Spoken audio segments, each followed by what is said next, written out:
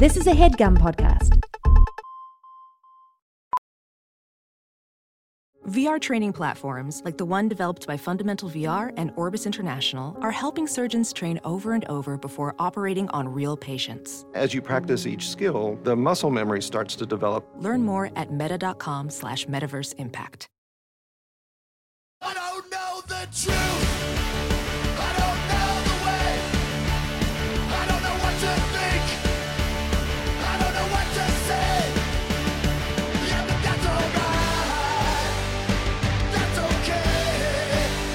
I don't know anything.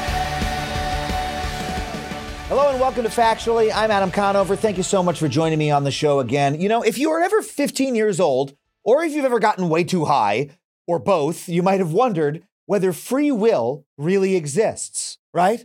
I mean, if your brain is just meat that controls your body, and that meat is the product of a long chain of physical processes that obey physical laws, well, do you really choose to do anything? I mean, how could you? Look at being a baby. During those first few months of life, which we know have a profound impact on who you become, can you do anything to influence the environment that you're born into? Do we really choose who we become or what we choose to do? Or do both nature and nurture decide for us? Not to mention the influence of the society we're brought up in and the chemicals that are coursing through our bloodstreams. Do we choose to do anything at all? But at the same time, it definitely seems to us like we are making decisions about this or that constantly. And in fact, a huge amount of our society and our legal system is based around the idea that we do make choices. So if we were to abandon the notion of free will, well, what would that even entail? What would it mean to do so? Well, if you are into this line of thinking, I have good news for you. That is what today's episode is all about. Our guest today is not a philosopher, but he's a brilliant neuroscientist who has a new book out that goes deep into the argument for why we do not, I repeat, do not, in his view, have free will. You can agree or disagree with his conclusions, but I think you're going to be challenged and intrigued by where this conversation goes. But before we get into it, I just want to remind you that if you want to support this show, you can do so on Patreon. Just $5 a month gets you every episode of this show ad-free. Please go to patreon.com/Adam Conover to support the show if you choose or do not choose to do so. And if you love stand-up comedy, just want to remind you, I am on tour. Come see me in Portland, Maine, New York, Chicago, Atlanta, Boston, Nashville, Philadelphia. There's many more I'm sure I forgot. So head to adamconover.net for tickets and tour dates. I'd love to see you there. And now let's get to today's guest. His name is Robert Sapolsky, and he's a biologist and neuroscientist at Stanford. He's a MacArthur Genius Grant winner, and he's the author of a new book called Determined: A Science of Life Without Free Will. Now, I want to warn you that there's quite a bit of background noise in Robert's end of the conversation that we did not have control over, just like he argues we do not have control over our own actions. But you know what? I know you're going to love this conversation. So let's get to this interview with Robert Sapolsky. Robert, thank you so much for being on the show. Well, thanks for having me on. This should be fun. I think it's going to be really fun. You have a new book out. The topic is, as soon as I saw it, I knew we had to have you on the show. You argue that there is no such thing as free will or that we don't have it. Tell me a little bit about your background and your work and how you came to that conclusion and what that means. Well, let's see. I'm a professorial type, and I sort of have divided my time between being a neuroscientist, studying neurons and genes and neurons and things of that sort, and a primatologist. Sort of for more than 30 years, I oscillated back and forth between my lab, Stanford, and studying wild baboons in a national park in East Africa. Wow. And this sort of kind of understanding kind of what humans are about from these two very different perspectives. And I think just, actually, I'm about to lie and make this seem much cleaner. As a result of all that I've learned, I realized that there's no free will. I was 14 when I decided there's no free will whatsoever. And all that I've been doing since then is getting like stupid little factoids to back it up. I find that very refreshing because I think so many thinkers argue that, hey, I came to my conclusions by, rational argumentation and finding evidence and came to it that way. But so often we have a sort of, I don't know, orientation towards the world that we don't know why we felt that way. And then we collect evidence to back it up. And I don't think that necessarily makes it less valid. That's how human knowledge works a lot of ways. So I love that you fess up to it right at the top. Oh, okay. It was under this fierce interrogation that you broke me. Well, so, but I mean, you're a neuroscientist. You have studied the human brain, I assume, to a large degree.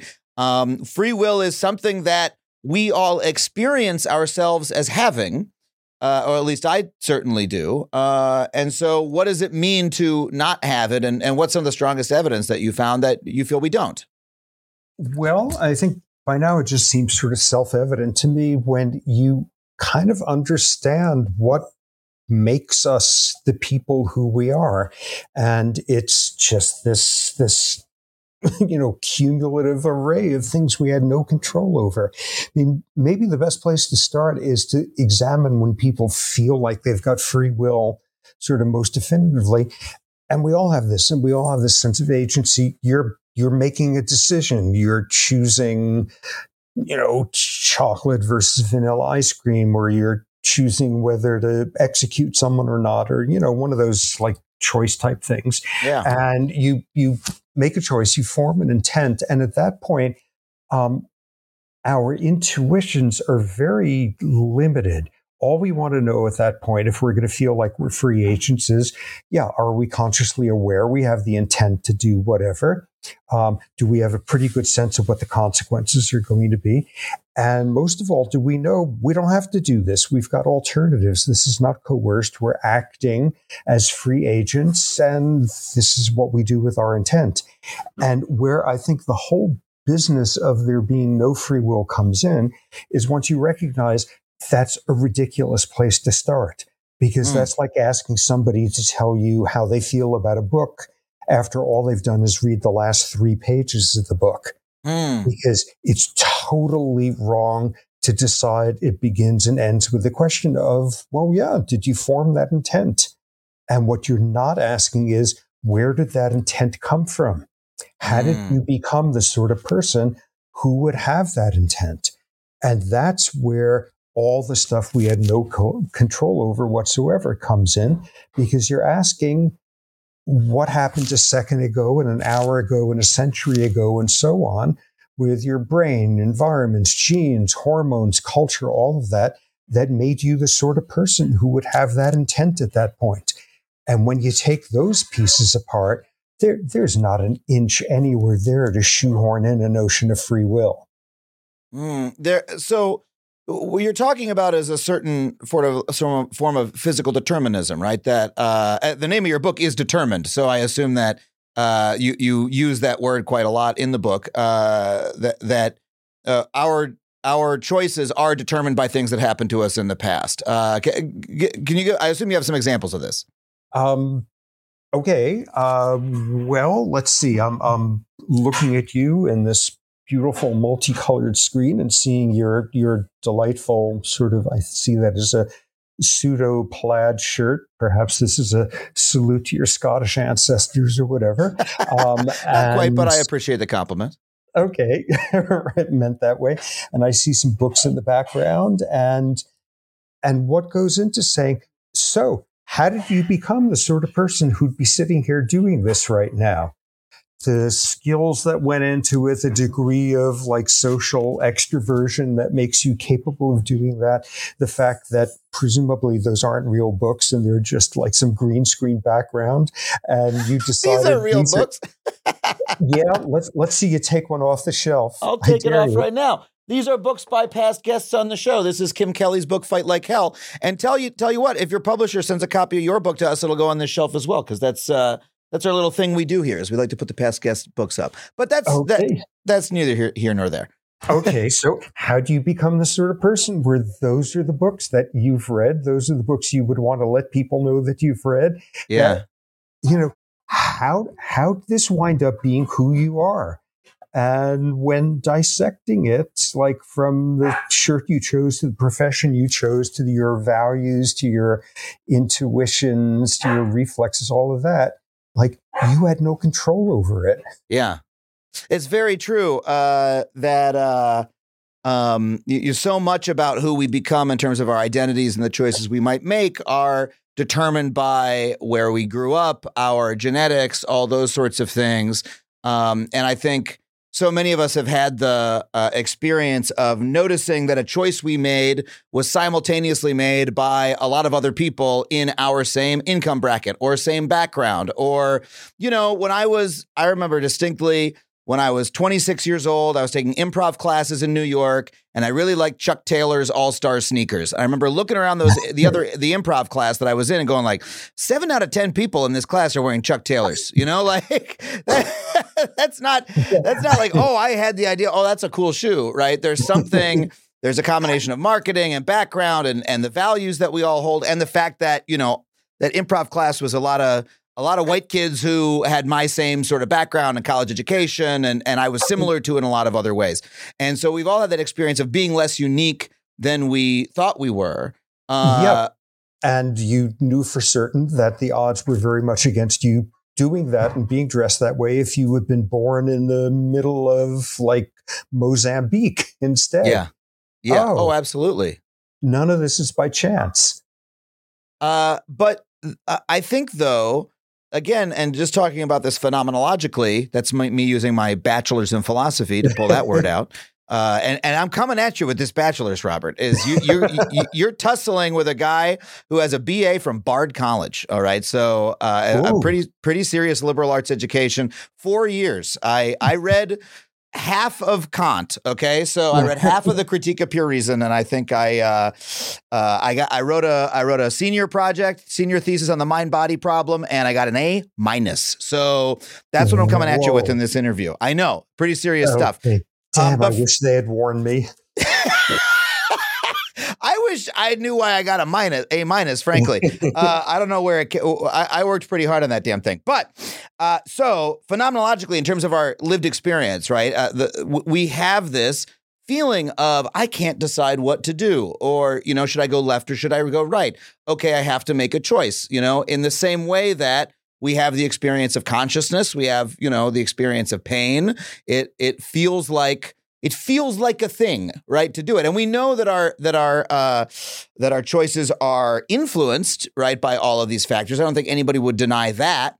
And in fact, our society and our legal system includes some allowance for that. That, hey, if you had a rough upbringing, or if you were, if you did something for a reason that's out of your control, but we still have an intuition that, something is happening to make choices that comes from within us. And so how do you account for that feeling? And I know that you say that that's the end of the long process, but even when it is, well, isn't that feeling evidence that we're making a choice?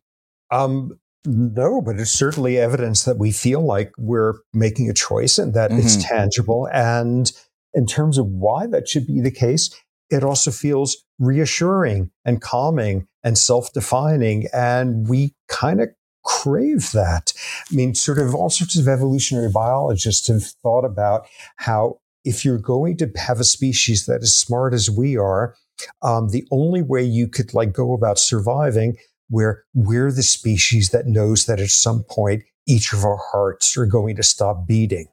Oh my God, the only way we could have pulled off that sort of smarts is to have also evolved an enormous capacity for self-deception and rationalizing and, putting your head in the sand. And all you need to do is appreciate a biological disease of people who fail at self-deception, major depression. And you see that doesn't do great things for you. Yeah, we're really good at saying things like, wow, I earned that. I really deserve this corner office. I worked hard. I got here. Yes, our sense of entitlement is built around these distortions that we had anything to do with the good outcomes and that they had anything to do with the bad outcomes, and that we're justified to slather, praise and blame all over the place when it makes no sense at all. Yeah. I completely agree with all the social arguments you make. What I'm trying to drill down into is the moment that we make the smallest choices, right? I have a pen in my hand. I have a piece of paper, right? Am I going to write an X or an O on the piece of paper? I'll write an O. right? I made a choice to write an X or an O, right? Neurologically, what's happening in, what happens at that moment? And in what way is that choice determined? Okay, well, I think the best way to frame that is, some neurons and they stick you in a brain scanner and there's some fairly predictable places that will have activated just before you made that decision. And, some boring places telling your finger to do this instead of that, but some pretty exciting places having to do with your values and your sense of yourself and decision, all of that. But what you're really asking is, okay, what made that brain do that just now? Mm-hmm. And yes. It turns out that that's sort of a whole sort of hierarchy of questions. What was going on in your environment in the previous minutes that made you more or less likely to do something? And I don't know about X's and O's, but there's a huge literature showing that people's behaviors changed if they're tired, if they're hungry, if they're stressed, if they're sleep deprived, if they're in pain, and that will change the outcome. But you're also asking, well, what did your hormone levels this morning have to do with you making that decision? Because they will have influenced how readily you perceive a facial expression to be threatening, how quickly you make a decision, how good you are at gratification postponement. But you're also asking, well, what about the previous months? And if I've gone through trauma, if I have found love, if I have found God, this has changed your brain. And I don't mean in like some abstract, like you will have neurons that are there now that wouldn't have been there if you hadn't have had that experience, and your brain will work differently. And then, adolescence and childhood and amazingly fetal life. Like what was going on when you made that incredibly free willish decision as to what womb you were going to spend 9 months in had an enormous amount to do with what sort of brain you wound up with. And from there, we're back to genes. And then even to something as bizarre as like what sort of culture were your ancestors inventing? Parentheses, what kind of ecosystems were they living in? Because that had something to do with it. How does this play out? Because like whether your ancestors 500 years ago were farmers or shepherds or hunter-gatherers or desert dwellers or will have influenced how your mother was mothering you within minutes of birth. And thus how you were wiring up your brain. And when you look at it, wow, why did I do what I just did? Either like drawing an O or an X or like voting for a libertarian or an anarchist or choosing vanilla or chocolate. It's all the outcome of everything from a second before to a million years before. And when you look at all those pieces, like a key thing is, this is not a punchline of, when you look at all these different disciplines collectively, they're all one discipline. If you talk about genes, you're talking about the evolution of them over millions of years. If you're talking about genes, you're talking about your childhood and the epigenetic regulation of those genes. If you're talking about genes, you're talking about the proteins they specified in your brain 20 minutes ago. It's all one continuous arc of biology interacting with environment. And when you look at how that works, there's no place in there in which you could shoehorn in the fairy dust that's required for invoking free will at that point. So it sounds like what you're talking about is like a very, very materialist, physicalist view of the mind, that, the mind is a physical object. The brain is a physical object, a very complex physical object that is influenced by all of the other physical events that have ever happened in the universe, according to physical laws that have brought it to this moment. And that as a result, it's in some way determined, right? That the actions are determined, that there isn't another sort of stuff that is brain stuff or that is mind stuff that can like interact with it, right? Which is the sort of dualist view. Seems like you're interacting with that. In your argument. Exactly. And when the going gets tough, all of us, including me, when the going gets tough in certain ways, we fall back on this total dichotomous, false dichotomy intuition that, yeah, there's all this like brain cell biology yuck going on up there, but there's a you that somehow is separate of that. It's in your brain, but it's not of your brain. And it could sit there and, it could keep track of like news headlines about science and check with your neurons now and then to see what they're saying. But at the end, there's a you that's separate of that, which constitutes a free agent. And there's no you in there that's separate of it. It is, as I said, it's like materialism from start to finish. And every single version of how you could admit, like, there's such a thing as science and molecules and stuff like that, but yet somehow there's still room for free will. Every single version of arguing for that somehow is arguing for a little person in there that's made of stuff that the universe doesn't recognize. Yeah. And that's the dualist view that, like, hold on, there's mind stuff that's a different kind of stuff, and that's my consciousness, and that's my dreams and my thoughts and etc. And that exists in a separate universe, a separate dimension from meat stuff and space and all these sort of physically extended things. And they must interact, right? Because my mind must control my body. And I mean, this is literally what I wrote my dumbass senior thesis about in 2004. But this is, you're bringing me back to my college days here. These are fun things to think about. And many philosophers have argued about whether that's the case or whether the mind really is the body. Both of those views have like really big problems with them that are very difficult to resolve. But I am with you that I think the more sensible explanation is that the mind is the brain, is the body, is the physical world. And we have to reckon with that. And one of the things that problematizes is the question of free will.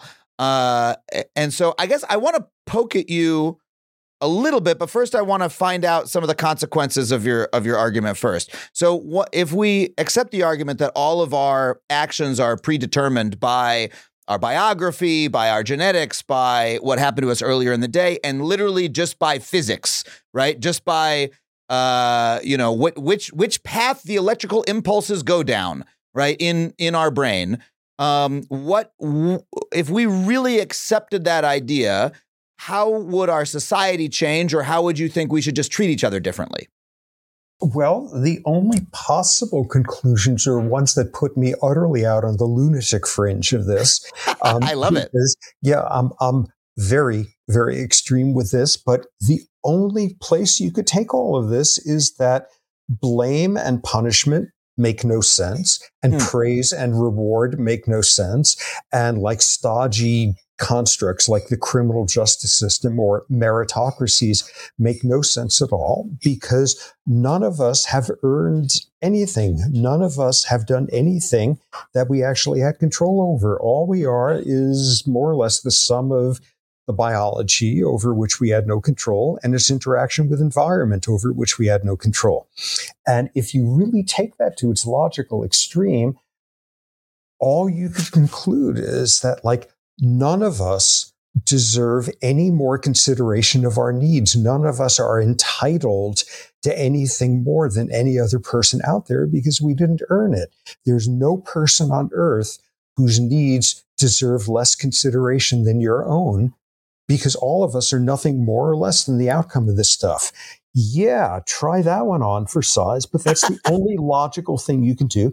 And sort of the corollary of that is hating somebody for what they've done makes as little sense as hating a virus because it turns out to be good at screwing up your lungs, or like it makes no sense at all.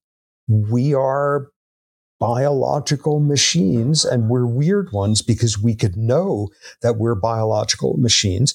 And what that winds up doing is you've got to conclude that, like, we're running a world where we treat some people way better than average for reasons they had nothing to do with, and where we treat other people way worse for reasons. And that not only do we do that, but then we pontificate afterward about how this is a just world and people get what they deserve. And people have earned nothing, and people are entitled to nothing because there's no me in there that's separate of all that deterministic stuff. As a factually listener, you're probably aware of my unwavering commitment to online privacy. Well, Delete Me has been an indispensable tool for me for many years, long before they even started advertising on this show. I've been using their wonderful service. In today's digital landscape, it's alarmingly easy for data brokers to traffic your personal information online. In fact, I would almost guarantee that your personal information is on multiple data broker sites on the internet right now. It's not even the dark web, it's the regular web. These data brokers may be peddling and exchanging your name, phone number, and home address, all without your knowledge. And trying to locate and remove all this data yourself can feel like an impossible task because there can be dozens of these sites. But that is what Delete Me does for you. Delete Me's team of experts scours the depths and the breadth of the internet to locate and remove your personal data. Within just 7 days, you'll receive a comprehensive report detailing their findings and what they have removed. It can be hard to believe, but approximately 41% of Americans find themselves vulnerable to various forms of online harassment,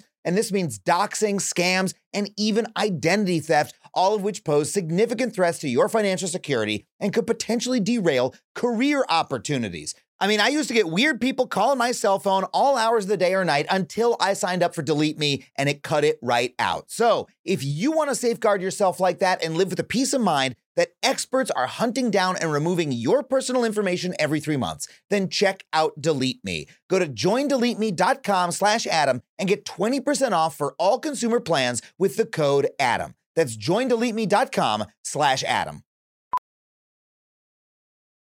As a professional welder, Shayna Ford uses Forge FX to practice over and over, which helps her improve her skills. The more muscle memory that you have, the smoother your weld is. Learn more at meta.com/metaverseimpact.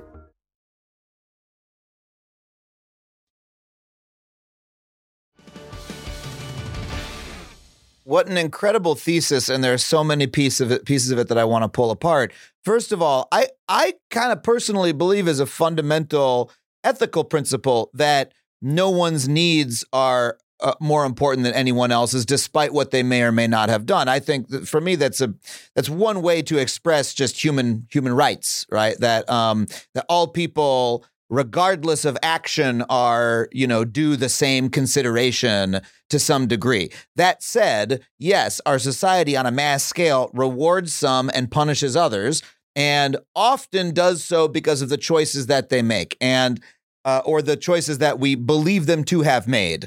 And sometimes there's a lot of us who believe that is unfair, right? That a lot of people are punished for things that are outside of their control. But based on racism is a great example, right? Like, institutionalized racism that people are punished with having a worse life or are treated worse, despite the fact that, actually what's happening is they were born under worse conditions and have been treated worse their entire lives and had adverse outcomes as a result. And now we blame those adverse outcomes on them, right? That's being aware of racism is being aware of that dynamic and saying those people, we will not hold them responsible. We will instead try to change the conditions under which they live, right? However, even someone who has that commitment, as I do, might sit on a jury and end up in hearing an argument delivered by a prosecutor saying, despite all of that, this person's horrible, upbringing and all the bad things that happened to them, and they had fetal alcohol syndrome, and they had all these bad outcomes. They had all these bad conditions that led to who they are. At the same time, this person, at the very last moment, they had a choice. They could have done A or they could have done B. And they chose to do B. And here's an example of someone who had the exact same upbringing, but they chose to do A. And so in this case, we can sort of drill down to this person's action, and we have to make a decision on them based on that. You think we should not? You think even at that moment, we should not judge that person one way or another. We should say, that person's actions were still biologically determined by the electrical impulses inside of their brain. Absolutely. Because it's that same issue again. How did they become that sort of person? who would make that decision at that point, and that they had no control over. The whole notion of, well, okay, we could find exceptions to people who grew up in the same dire circumstances and they turned out to be Mother Teresa or whatever. What that's tapping into is sort of this a second great temptation to fall into free will belief. The first one, again, being it feels so real when I decide to choose like Rocky Road over Cherry Garcia ice cream or whatever. It's so tangible in the moment. Where did that intent come from? The second one is when you look at the exceptions. And the exceptions just lead us into this like morass of free will belief. Because, you know, most people are reasonable. They're willing to admit that there's all sorts of stuff we had no control over. How tall we are, what our memory span is like, if we have perfect pitch, if our like leg muscle makeup of twitch fibers make us a good sprinter or a marathoner or a good couch potato. Like all of us can accept that. And yeah, that's the stuff we were given. That's the stuff we were gifted or cursed with. That's the stuff, yeah, we had no control over. But oh, what you do with those attributes, that's the realm where we're supposedly free. Do we show tenacity? Do we show gumption and backbone? Do we start off with every possible advantage and then squander it with self-indulgence? This is this like false dichotomy that like our biological attributes are stuff we had no control over, but what we do with it, that's the measure of us as individual agents with free will. And, you know, being at a crossroads and making the right decision or making the dumbass impulsive one is made of the exact same biology as is your eye colors. It's made of this. It's a much more complicated, interesting type, but it's made of the same stuff. Okay, here's an example which like should have people rioting at the barricades when they really think about it. By the time a kid is 5 years old, the socioeconomic status of their parents is a significant predictor of their stress hormone levels in their bloodstream. Yes. When nothing stressful is happening. Big surprise, the lower the SES of your parents, the higher the average stress hormone levels. What's one of the interesting things that those stress hormones are doing at that stage of life? They're impairing the development of one of the most interesting parts of your brain, the frontal cortex, which does impulse control and gratification postponement and long-term planning and emotional regulation. And what you see is by age 5, the socioeconomic status of the house you obviously chose to be born into already is influencing the thickness of your frontal cortex, its metabolic rate, how good it is at doing the harder thing when it's the right thing to do. Take like a 5-year-old and say, wow, if you could sit here with this marshmallow in front of you for the next 3 minutes and resist eating it, we'll give you 2 marshmallows. And how long a kid can hold out is a function of how thick their frontal cortex is at that point. And that's already being shaped by like what family you were born into, because that's going to have been determining the stress hormone levels you were having, which have a major role in how well your frontal cortex developed. By age 5, you're already screwed by that. There was a study published last year that makes this one look like nothing. This was using some neuroimaging techniques that are like cutting edge, state of the art, where you can get some neuroimaging info from a fetus's brain while it's still inside mom. Wow. And what is that one showing? You can't get the resolution you can't get even on a newborn or whatever, but you look at a fetus and already the socioeconomic status of the mother is having an impact on brain size. You're not even born yet. And you can already be 3 steps behind in this race because of stuff that you had no control over. And unlike what some philosophers say, which is like bad luck and good luck sort of even out over time, no, all society does is amplify what you're handed at that point. And like, oh my, a fetus, this is already happening. Your fetal environment can cause a 20-fold change in your likelihood of having adult onset diabetes by the time you're 60 years old, can cause a 20-fold change in the likelihood of you having schizophrenia by age 20 or so. like that's already happening in fetal life. All that's happening thereafter is just stuff that just reinforces it further. I completely, first of all, it's a mind-blowing set of, not statistics, but it's a mind-blowing piece of evidence that in support of your point, especially in terms of the social consequences of your point. And I feel entirely on the same page with you about that. I think those sort of social claims that you're making about how much of our behavior is truly biologically, socially, genetically determined is inarguable and extremely powerful to be presented with when we're thinking about how we judge other people. It's the sort of stronger philosophical claims you make that I want to keep picking at a little bit, because it occurs to me, you say that, well, we shouldn't be mad at other people for the choices that they make, or we shouldn't judge the other people for the choices that we make. But then I sit here and go, there's kind of a facile response to this, but well, if I get mad, that was also predetermined by all of my genetics and et cetera, right? The fact that we as a society and as a group of brains have come up with these systems of judgment based on what you might call the illusion of free will, that's also all determined. And so I might ask you, why write a book about it, Robert? Like, if you feel that we shouldn't get mad at that child, then why should you get mad at everybody else for making the judgment about the child, right? Or why should you try to influence their behavior at all? It's a little bit facile, but maybe it'll get us to an interesting point here. It's not facile in the slightest, because this is like another domain that has to be dealt with, which is this completely erroneous belief that if we don't have free will, it means nothing can change. No change can happen. And that's the most ridiculous thing on earth, because unbelievably dramatic changes in people and societies, for better or worse, blah, blah, all of that. But where the mistake comes in is the belief that we choose to change. We don't. We are changed by circumstance, and the way in which we are changed is a function of the sort of person we became going into experiencing that circumstance.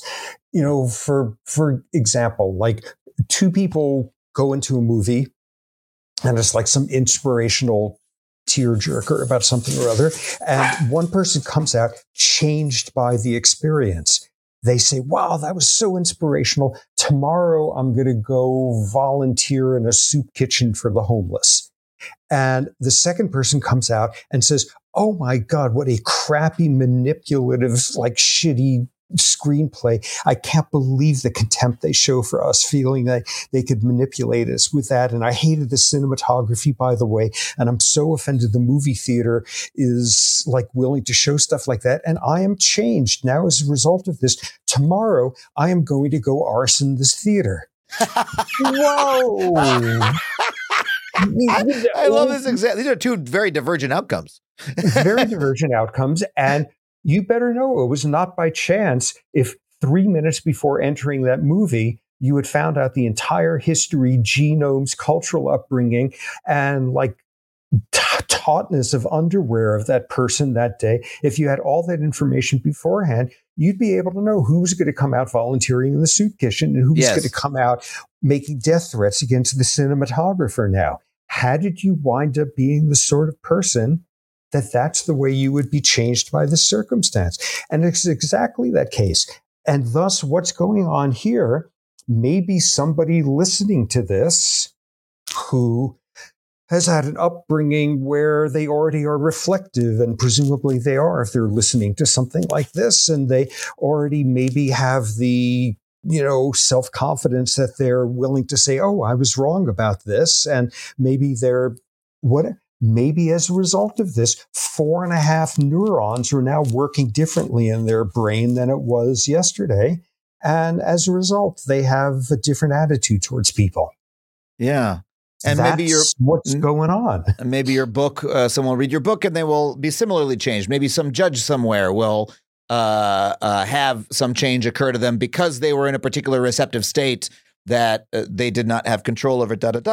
Okay, I understand that, and I understand why. I think this is an argument. This is not an argument to never do anything. This is an argument that when you do things, you are not choosing them, or you do not have free will in the sense that we often think. I guess what it comes to is what we're getting close to here is what is your definition of free will? Like the picture that you've drawn so far for us is that we're all biological machines. I really like that metaphor. We're all biological machines that are sort of moving around like animatronic puppets, right? With some kind of programming, and the puppets all interact and they all bounce off of each other and what happens, in the environment, very complex machines. And then what? Inside of us, there's this consciousness that believes itself to be making choices, but it is not. In fact, it's an epiphenomenon, something that is happening that has no causal relationship with the physical things that are bouncing around. Or, I mean, how do you characterize in your worldview, the experience of conscious free will that so many people would say that they have? It's false. It's very simple. It's one that we have a tremendous psychological investment in believing in, because it's pretty damn unnerving to think it isn't there. And like that opens up the possibility of this like deep existential malaise. Oh my God, I'm a machine. What does that mean? And that's like a whole other level of, oh my God, are you just going to let murderers running around free on the streets? Or, oh my God, did I not really deserve my CEO salary kind of thing? Yeah. It's a very, very strong pull, and it's one that we assume gives us a locus of control, and is a good. What it mostly is a rationalization for holding people responsible for things they had no control over, or feeling entitled and full of yourself for things you had no control over either. And yeah, this is really quite destructive. God help me for saying this in terms of like wokeness and stuff. But, arguing that there's no free will is, and here I cringe, is a social justice issue. Because all that we've done for centuries and centuries is learn that, there's realms in which people actually did not have responsibility, and it's not okay to hold them responsible for that. We figured out at some point that like the old lady with no teeth at the edge of the village who no one talks to doesn't actually control the weather. She's not a witch. It doesn't work that way. Yes. And thus, we shouldn't burn her at the stake. It's a better world that we figured out free will has nothing to do with the weather, and we don't burn people at stakes anymore. It's a very good thing that we figured out that like some kids have trouble learning to read because there's something screwy in the microarchitecture of one layer of their cortex, and they reverse looped letters, and they have dyslexia. And not only is it a better world because we now know something about how to teach them how to learn amid this challenge, but we also don't raise them to think of themselves as like lazy and unmotivated in the world. It's a better world that we realized that like flipping letters around is something we have no control over. It's a better world that we've learned something about the genetics of obesity.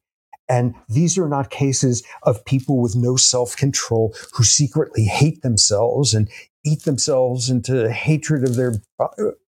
Yeah, you can have a screwed up gene for a receptor for a satiation hormone in the brain. And in every one of these steps, like not only hasn't the roof caved in that we don't burn people at the stake anymore, oh my God, society will fall apart. It becomes a better world, a more humane world. This is not like a terrifying prospect of people realizing that they're nothing more or less than the outcome of their luck. All it could do is make this be a better place to live, because that's what happens every single time we make one of these baby steps.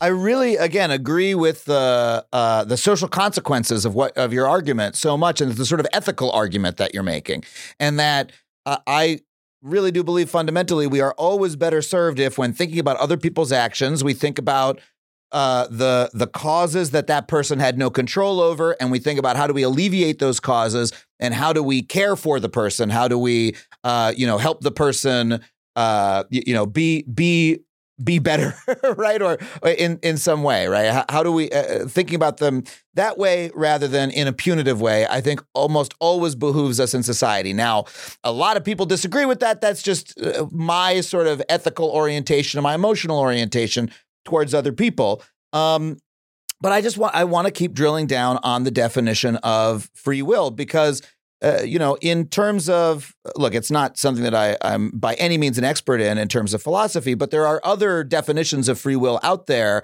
other than, hey, your mind stuff has a causal effect on the physical universe, right? I agree with you. I don't believe that there is some other dimension of mind that can like spookily influence matter. I think that's very hard to understand, but there are folks out there who call themselves compatibilists, right? Who believe that free will is compatible with determinism. And I would imagine the argument would go something like that. Well, first of all, that free will can mean different things. For instance, there's a difference. Actually, I have a little quote here that my producer prepared for me that I really like. That failing to save a drowning child because you were tied up is not the same as failing to save a drowning child because you were determined neurologically not to think about them, right? One is an excuse, the other is a cause for condemnation. Do you see any difference between those cases, or do they seem like equally determined? Is there an equal lack of free will in there for you? Because for some folks, it's, could you have done otherwise, right? Is, in terms of physical reality, not in terms of neurology, is a meaningful distinction to some people in terms of free will. And it's one that obviously the legal system pays huge attention to. And what we're getting at here is, kind of a nice, heartwarming NPR liberal agenda to all of this would be to have room for edge cases. Okay, this person did some horrible crime. But they had a massive car accident shortly before that destroyed their frontal cortex and they couldn't regulate their behavior. And in maybe half the states in this country, and less so in the more, Neanderthalish corners, but in about half the states, that could be viewed as a mitigating factor. Oh, they had limited control. There was involutional stuff. There was organic damage, all of that going on. And most reasonable people would say, yeah, that's a special case. Yeah, the person was tied up. That's why they couldn't go and save the kid. And those are cases where we reach that because it's easy to see where the free will was lacking because of that massive car accident.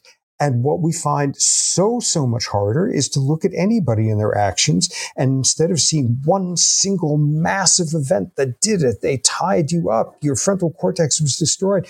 Instead, there's 100 gazillion tiny little silk threads that made you who you are. Yeah. And it is so much harder to imagine that all of those collectively have the same force as tying up somebody with rope or destroying their frontal cortex in a car accident. It's just a much, much harder intellectual task because it's very hard to make sense of distributed causality.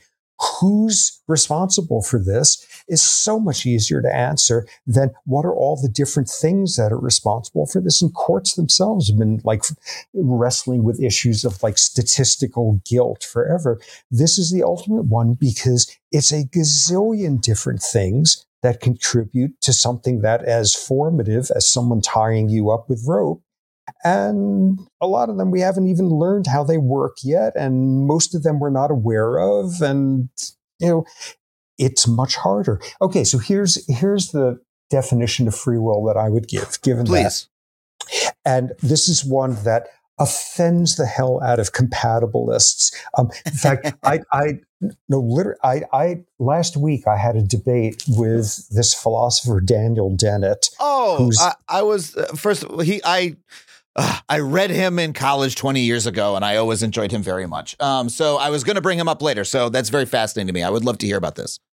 Okay, he's like the most visible, witty, influential, well-published, best-selling compatibilist philosopher out there.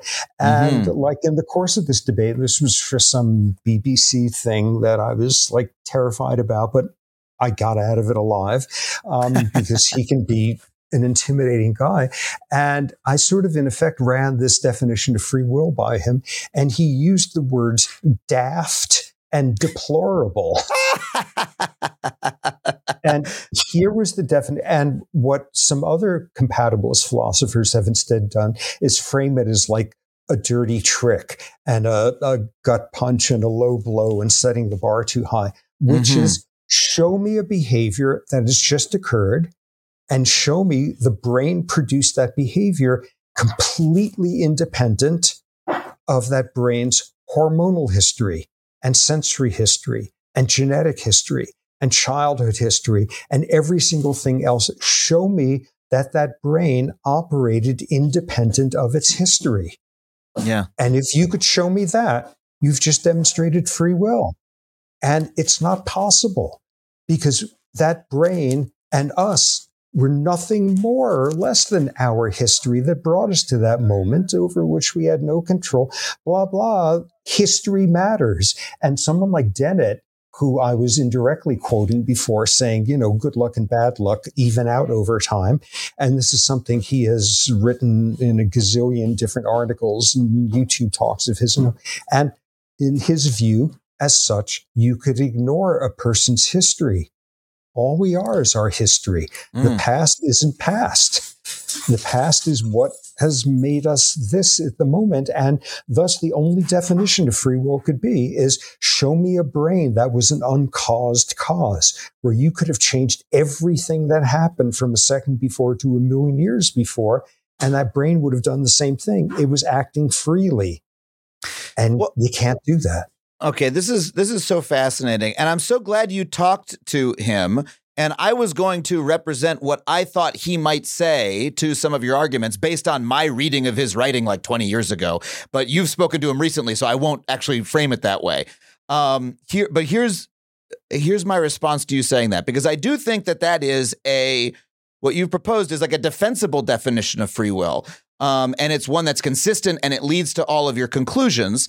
However, to me, it seems different than our folk understanding of free will. To me, our our daily understanding of free will is literally my personal experience of having made a choice. It's me having written the X and the O. And so that's what, I think when people click on this YouTube video or this podcast episode that's titled, free will doesn't exist, that's what they're looking to find out what you think about. Wait, you mean what I think I'm doing all the time doesn't exist?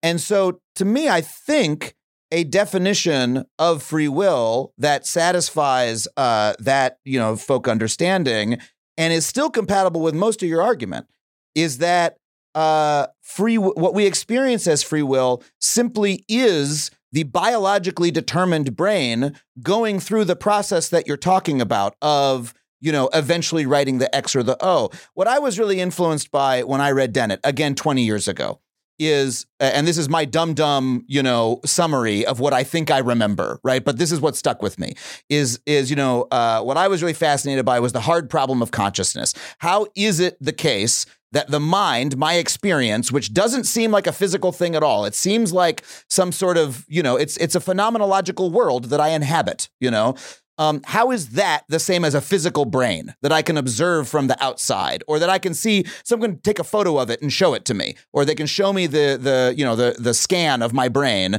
and all the neurons firing. And I'll look at that. That's nothing like my experience of being the brain. That's sort of the hard problem of consciousness. How are these two things one, right? And what I've basically come to accept is, I don't know, it just fucking is, man. like me being conscious, right? Is the brain existing. That's all it is. And I just have to fucking accept it, right? And we can, and I've talked to folks like, I've talked to philosophers who believe in a form of dualism, and I disagree with them. Like, no, the two things are just the same, and I know it seems incompatible to my human brain, but that is actually the case, right? I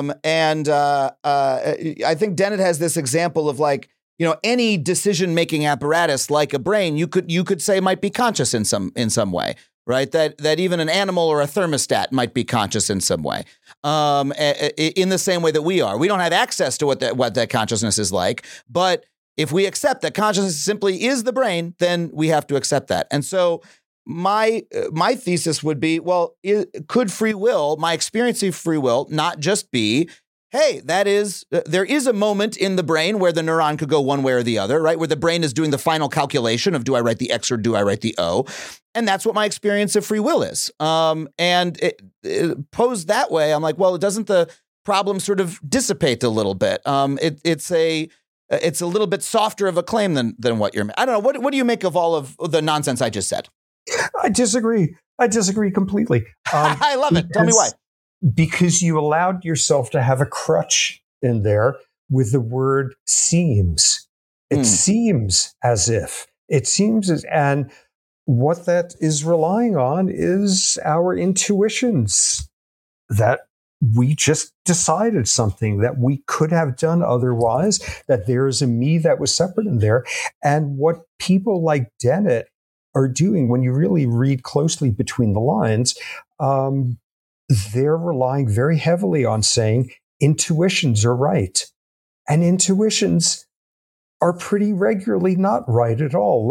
I challenged him with this one, which is, if he and I were sitting there 5 centuries ago, and we were both the same reflective people with a respect for thought and critical thinking and all of that, and we were sitting there, the odds were pretty good. Both of us would think it was intuitively obvious that some people are simply meant to be slaves, that they're incapable of taking care of themselves. It's in fact kind of a good deed to take them into slavery because you're going to feed them and all of that. And that would have just seemed intuitively obvious. And it doesn't seem intuitively obvious anymore. Intuition is a moving target. And what seems intuitively obvious to us right now is very different from a century. Whoa, it was intuitively obvious that it's okay to have 5-year-olds work to death in textile factories in the Industrial Revolution. It was intuitively obvious to us about 50 years ago that schizophrenia is caused by mothers with all sorts of Freudian bile who secretly hated their child. All these things were intuitively obvious. And then we learned, oh, that particular intuition turns out to be completely misplaced. Intuition is a very, very poor litmus test for deciding how to go about doing the world, because we could now reflect on how disastrous some things that seemed intuitively obvious back when were. And at one point, it was a declarative cognitive challenge to think through that maybe some people aren't meant to be slaves. And thanks to that sort of pioneering declarative process, it's now intuitively obvious to us that, like, oh, slavery is not a good thing. Oh, burning people at the stake is not a good thing. Like, pioneering declarative deconstructing of that stuff made it possible for us in our place and time now to say, oh, well, it's intuitively obvious that the sun doesn't rotate around the earth. And yeah, here we are. And instead, what we're running on now are the intuitions that we haven't dissected yet. Well, I do want to acknowledge, I think it's too often, we believe too often that at, times where slavery was far more institutionalized than it was today, there were folks at the time who understood that not everybody should be slaves, and that there are a lot of folks who understood that and did it anyway, and then, used a back justification. It's one of those odd things where we think of ourselves as being smarter now, whereas actually we were smart then. We just weren't necessarily doing the right thing. But that's, sort of more discussion of slavery than of anything else. What I mean, though, is, I agree with you about all of the social consequences of this.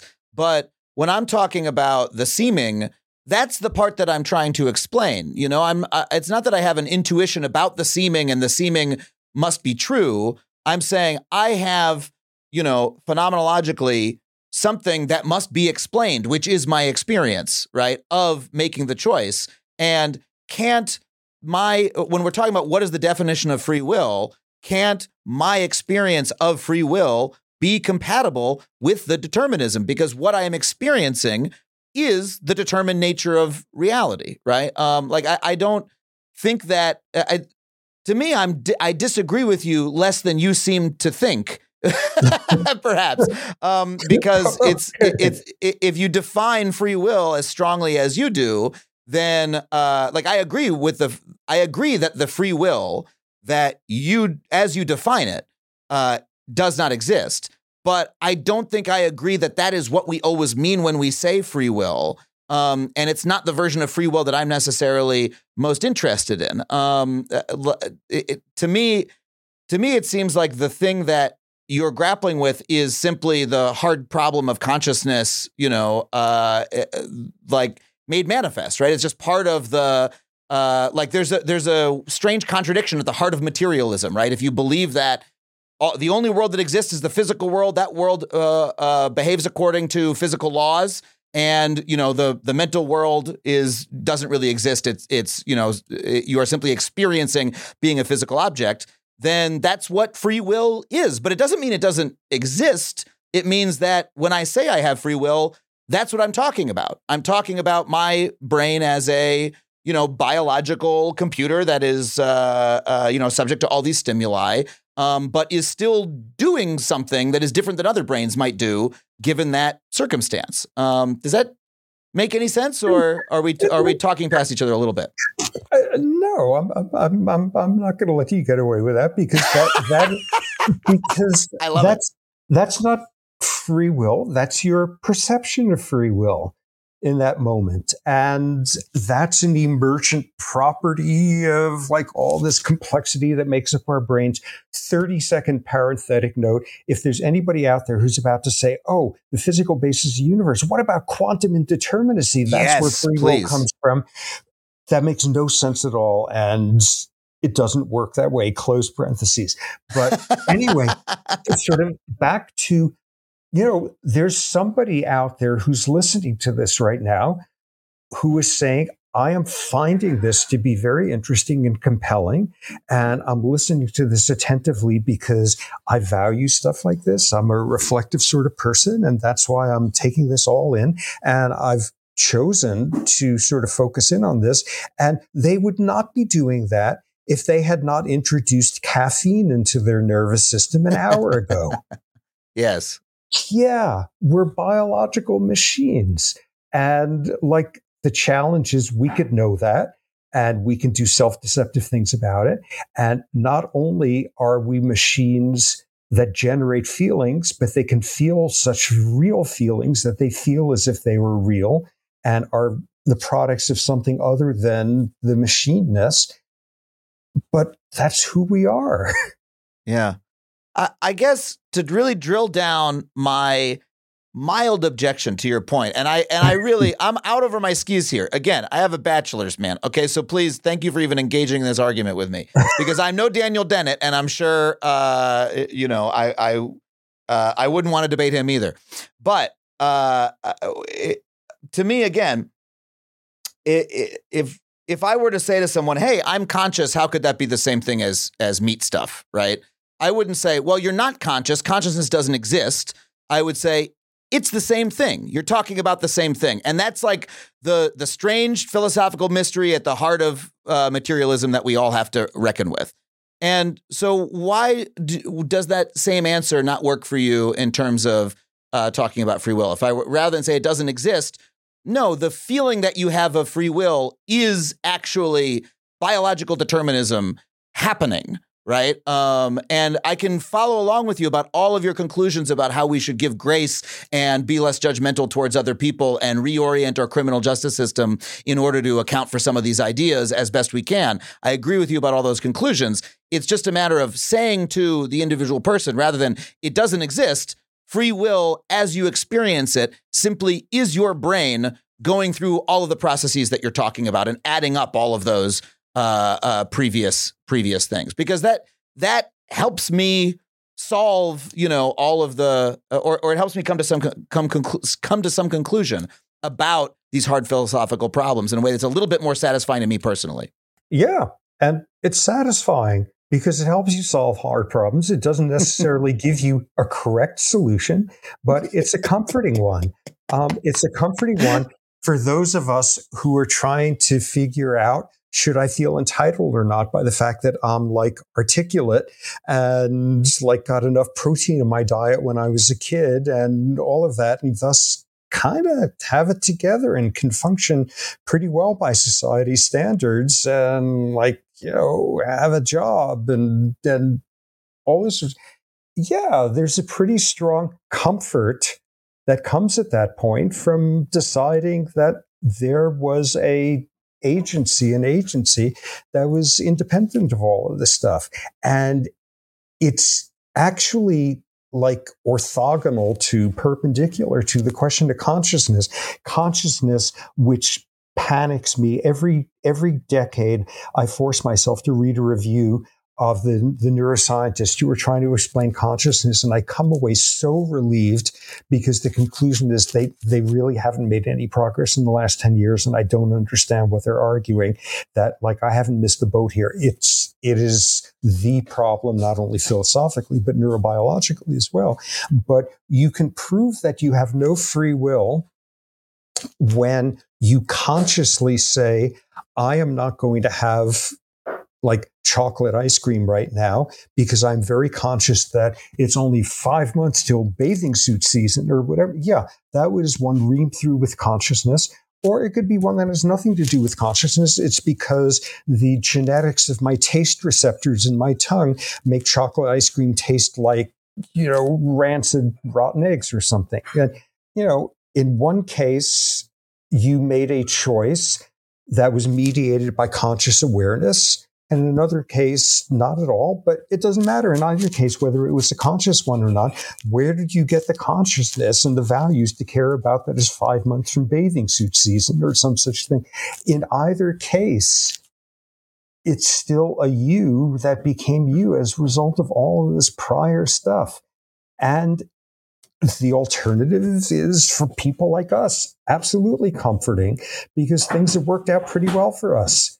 Like, we've got all our teeth. We weren't done in by warlords who burned down our village when we were little. We had like an acceptable level of toxins in our drinking water. Our parents did nice things and it turned out okay for us. And thus we have the most to lose out of the worldview that there's no free will. If we're panicked by that, it means we're one of the lucky ones. For most people, that's fabulous news. It's so funny because you every time I put this to you, you sort of go to a social argument that I again agree with and emotionally and want to be drawn towards, and then I go back to I'm trying to make a fine philosophical distinction, and I realize maybe that distinction doesn't matter to you as much as I think it should. And that makes me wonder, maybe I'm wrong. I find it very provocative talking to you. I hope Daniel Dennett did as well. I'm a little bit curious that, I got the sense that your book has made a lot of philosophers very mad, or at least very consternated. And a lot of sputtering and blah, blah, blah, blah, blah, blah, blah, blah. And, maybe a little bit of gatekeeping or fence erecting, like, oh, he hasn't read all of our books, so how dare he? And I'm just a little bit curious, coming from, you mentioned neuroscientists have not made a lot of progress on consciousness. Neither have philosophers, right? Consciousness continues to be like one of the stickiest wickets of philosophy generally. And to me, again, my conclusion is just that, hey, it's a mystery. Like our puny human minds cannot grapple with it in the way that we want it to. But these things are the same thing, right? But I always find it fascinating to see neuroscientists and philosophers interacting on topics like these. And so I'm curious, maybe to round us out here, what has your experience been interacting with the philosophical discourse on this topic from your own background? What do you think that philosophy misses or fails to acknowledge in these conversations? Okay, this is going to sound like a total jerk. Please. But, okay, just to be snarky and all, what they fail to acknowledge is philosophy really doesn't have a whole lot to say about this. If it decides it could be completely free from understanding us as biological organisms. Oh my God, hegemony. This guy has just said the problem is philosophers think philosophy is worth paying attention to. No, there's some, there's actually been surveys. 90% of philosophers view themselves as free will compatibilists. And there's a handful of philosophers out there, and they're really interesting people, and they're my diaper baby brothers at arms sort of thing, who are, in fact, there is no free will. They're philosophical incompatibilists, and the rest of philosophers hate them and despise them and are afraid of them. And I can, and they're in a vast minority. Philosophers are thinking about Hume. Philosophers are thinking about, are there problems that by definition are unknowable? And there's a philosopher, whatever the hell they're thinking about. But, look at what happens when you futz with brain chemistry and a person is not the same person anymore. And when you look at all those little like silk threads that made us who we are at this moment, philosophy is great, but this is ultimately an issue of biology interacting with environment. Developmental psychologists have a hell of a lot to say about this. Philosophers, not so much. Well, and that is sort of the problem of philosophy is how much does it influence or interact with the world that we live in, and how much is it trying to, for instance, simply explain our experience of consciousness and free will in some way that is trying to find some internal consistency, whereas one might not exist, and the world will keep spinning.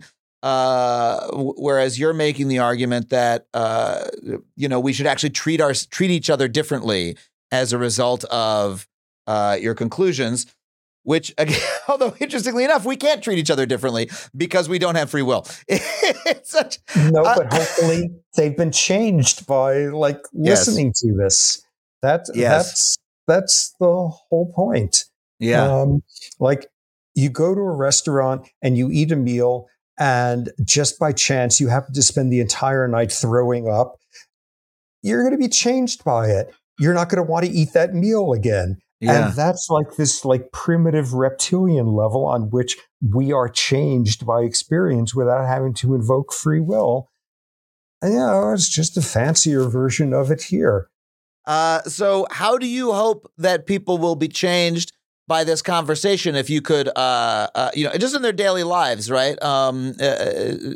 Is there a basic way that we can, apart from reforming, the criminal justice system and et cetera, what is the daily takeaway for you? How do you live your life differently? Having this information is maybe a good way to phrase this. Well, maybe since you very rudely phrased it that way, 99% of the time I'm a flaming hypocrite because it's hard to function this way. I get pissed off at people if someone says, "Ooh, nice shirt you're wearing." I'll for a few seconds feel like I'm a better human than average and that I've somehow earned that compliment. It's really hard. Yeah. It's very hard. But again, it's not really hard at this point to accept that witches don't exist and that some people are not meant to be slaves. Whoa. We got brought up so that those ones are easy, but it's still really hard not to think someone who's just done something appalling, that there's some sort of virtue in punishment and retribution in and of itself that's separate of that. Or if you've just helped the old lady cross the street, that somehow you should feel good about. You should feel good about yourself if that makes you more likely to do it in the future, but not because that is an earned entity in and of itself. Yeah, this is incredibly hard. And all of my reflexes are ones of the person of my place and time, which is to have a very solid, comfortable reliance on a sense of free will. Yeah. Did your dogs have the option not to start barking extremely loudly just at that moment, or are they biologically determined as well? They're compatibilists and they wanted to drown me out. Robert, it's been so incredible talking to you. You're so provocative, and you're also making me resolve to have Daniel Dennett on the show sometime. Not just to argue with you, but because I find these topics so fascinating. I'm so grateful for you for coming on. The book is called Determined: A Science of Life Without Free Will. You can pick up a copy at our special bookshop, factuallypod.com/books, if you're listening. Robert, where else can people find you and find your work?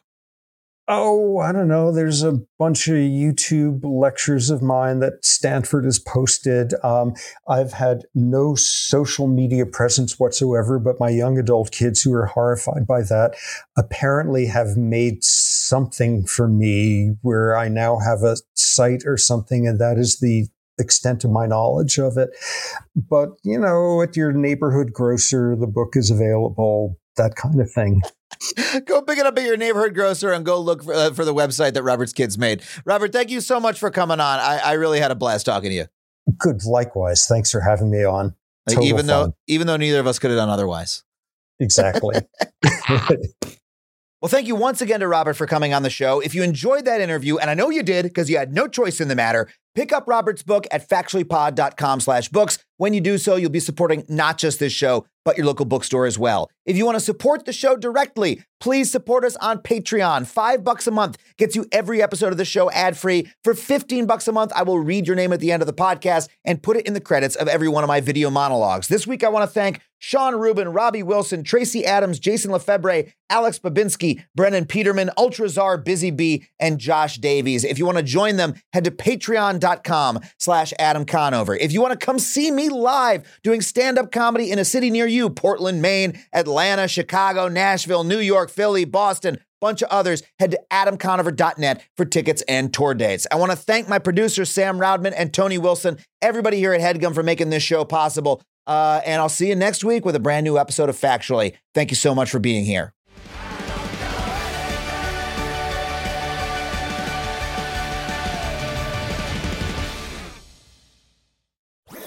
That was a HeadGum podcast.